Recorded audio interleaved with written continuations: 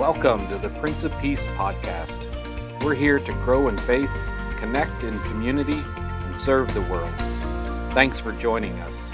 We hope you enjoy.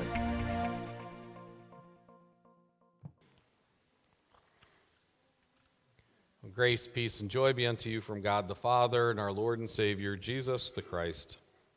Amen. I tell this story in honor of the ELCA youth gathering that'll be happening in New Orleans this summer. It goes like this. There was once a man who lived in New York City, and he decided to write a book about churches, and he wanted to go all across the city, so he first flew out to San Francisco, and he began his study. And he went to a really large church in San Francisco, and he was walking around out in the gathering area of the church, and he was taking notes and taking pictures. And then he noticed this phone sitting on a table with a curious sign over top of it. It was this beautiful golden phone, and it said $10,000 a minute over the top. And the man found the pastor of the church, and he said, I don't understand, what's this phone? And he said, well, in fact, it is a direct line to God. You just pay the $10,000 and you can talk to God. Wow, that's interesting. And he continued then on his study, going all the way across the country, Chicago to Milwaukee, and all cities all across the country. And he was working his way, and all along the way, he would come to another church, and there would be another phone, another sign, and the same story. And finally, though, he got down to Louisiana, and he arrived in Bow Bridge, Louisiana, and upon entering the Catholic parish there on Broussard Avenue, he saw that phone one more time, but this time the sign was different. It said, calls 25 cents, and fascinated, he asked the pastor, he said, Father Boudreau, I've been in cities all across this country, and in each church I found this golden telephone, and I've been told it's a direct line to heaven and that you could talk to God, and it was $10,000. But here, it's only 25 cents. Why? And Father Boudreau, smiling, replied, Shaw, y'all in Louisiana now, that's a local call.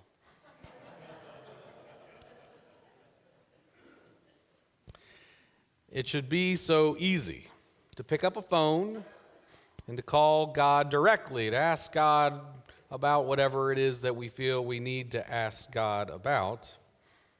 And particularly today, as we come on this Baptism of our Lord weekend, we think about the calling that God makes on our lives. And a lot of times it would be really nice to pick up the phone and say, are you sure, God? Is this what you're calling me to do?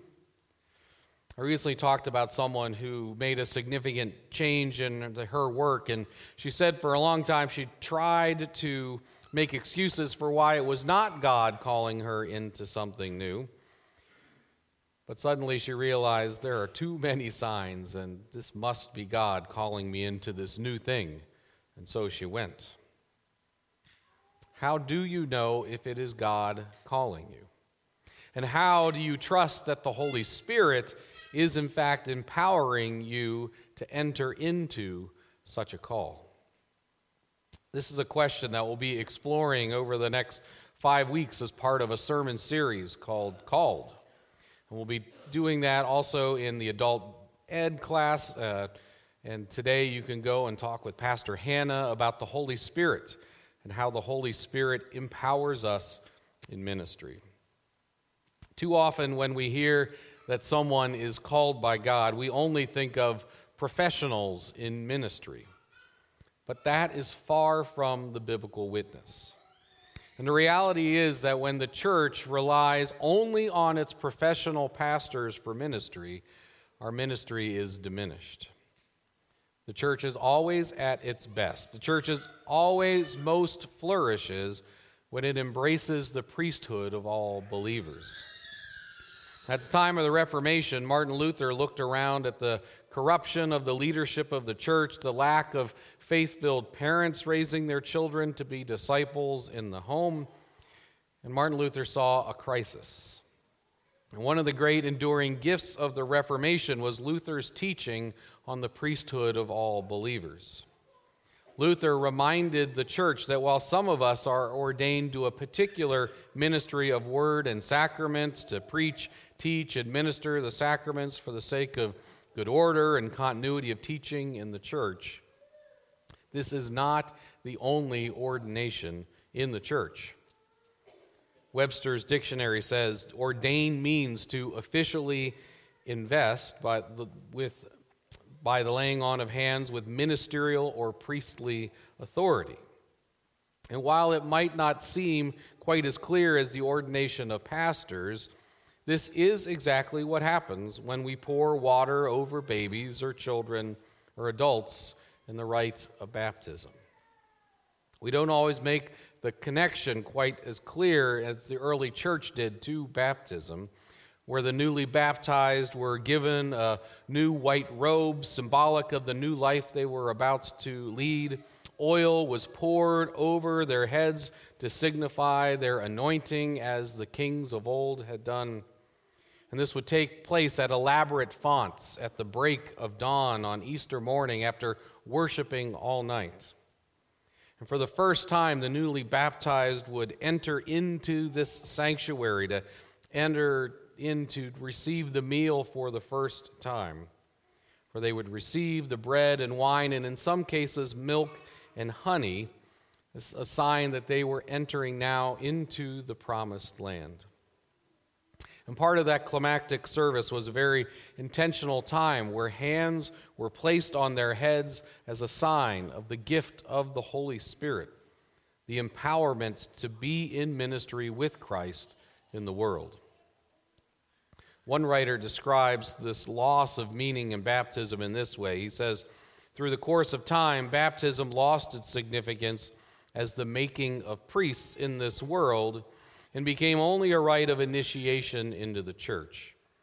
This all led many to the unfortunate conclusion that pastors, those who are ordained, are the real ministers, and laity are there just to undergird and support the work of the clergy.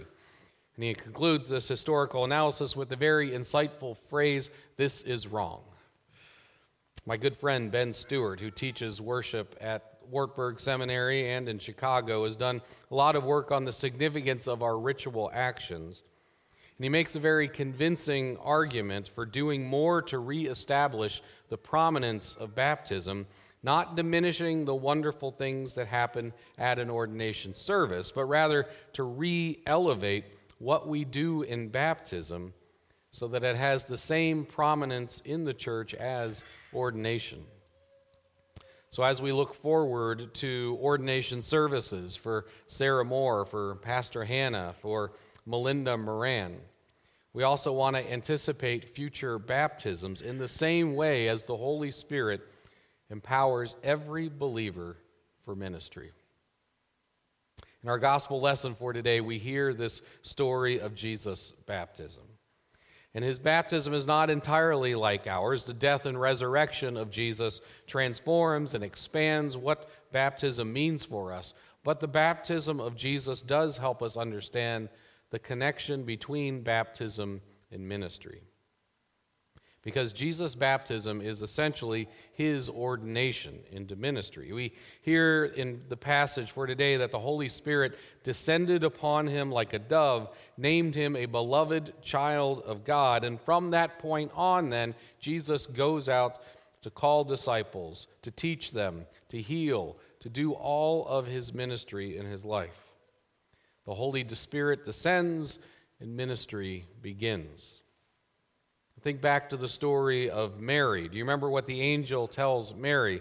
The Holy Spirit will come upon you, and the power of the Most High will overshadow you. Therefore, the child to be born will be holy, and he will be called the Son of God. It's the same for Mary. The Holy Spirit comes to her, and from that point on, her ministry begins. From the very beginning, we see an interesting pattern. The Spirit comes, ministry begins. There's certainly a clear pattern from the very beginning of the church. Look no further than our second lesson for today. The writer of Acts makes a point about the essential connection between the gift of the Spirit for baptism and our empowerment in ministry. The blessing of the Spirit is crucial for what we think happens in baptism. The Spirit empowers us, each one of us, with gifts for ministry to use in the collective work that we do together. And I thank God daily when I see and hear of it happening. It brightens my day when I hear from someone in the midst of a crisis that is hurting, a member that has had something traumatic happening in their life. And so often there is one of you that has already reached out to them to share a word of hope, a word of encouragement, a meal, whatever it is that that person needs in that time. I shared last night that I got one of those calls that very day, yesterday, from one of our long-term members who is dying, and Glenn Haugen, who's here this morning, has been going to visit regularly with Mike and Maria Cook, and I went over to see them last night and couldn't help but express how thankful they were for that ongoing ministry and care that they've received from Glenn over these years.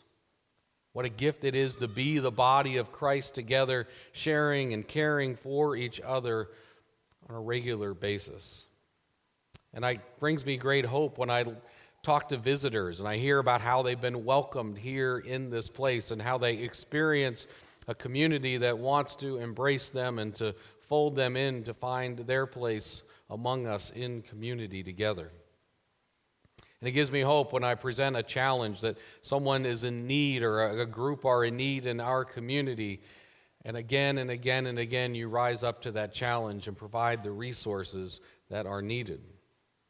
I thank God daily for the ministry that is done in the name of Jesus by members of this congregation, empowered by the Spirit. But if we look around our country and our community and our world, I think we can obviously see that there's always more that can be done to make the kingdom of God shine in the midst of the brokenness of this world. We stopped by a rest area the other day. We were on our way back on New Year's Day from some time with friends and talking about the year we had just experienced, the year ahead, and I was feeling kind of buoyant as I was going in, and I come back out and I see a box on the wall, and it says, "For opioid overdose use." And I just kind of sighed thinking about where it is that we find ourselves. We couldn't even get through a full week of school in the new year before there'd already been yet another tragic shooting in Iowa. Unfortunately, we live in a broken world. And so we stay focused on our mission, our vision to live and love like Jesus as we seek together a world restored with grace and peace. And we do so by the power of the Holy Spirit working in us. You have been given gifts to be released in this world to further the kingdom of God. So we ask the question, how can we better use these gifts to help those in need around us? How can we more effectively as a community share with others the hope-filled message of the gospel? These are not easy questions, but through our baptism, we are called and we are empowered to live into this ministry together. Each time someone is baptized there at that font, we say together these words: "We receive you as a fellow member with us in the body of Christ, child of the same heavenly Father, and worker with us in the kingdom of God." So we get to work to be the ministers we are called to be, because we are empowered, we are ordained, and we are sent by God to be ministers of grace and healing and peace for all.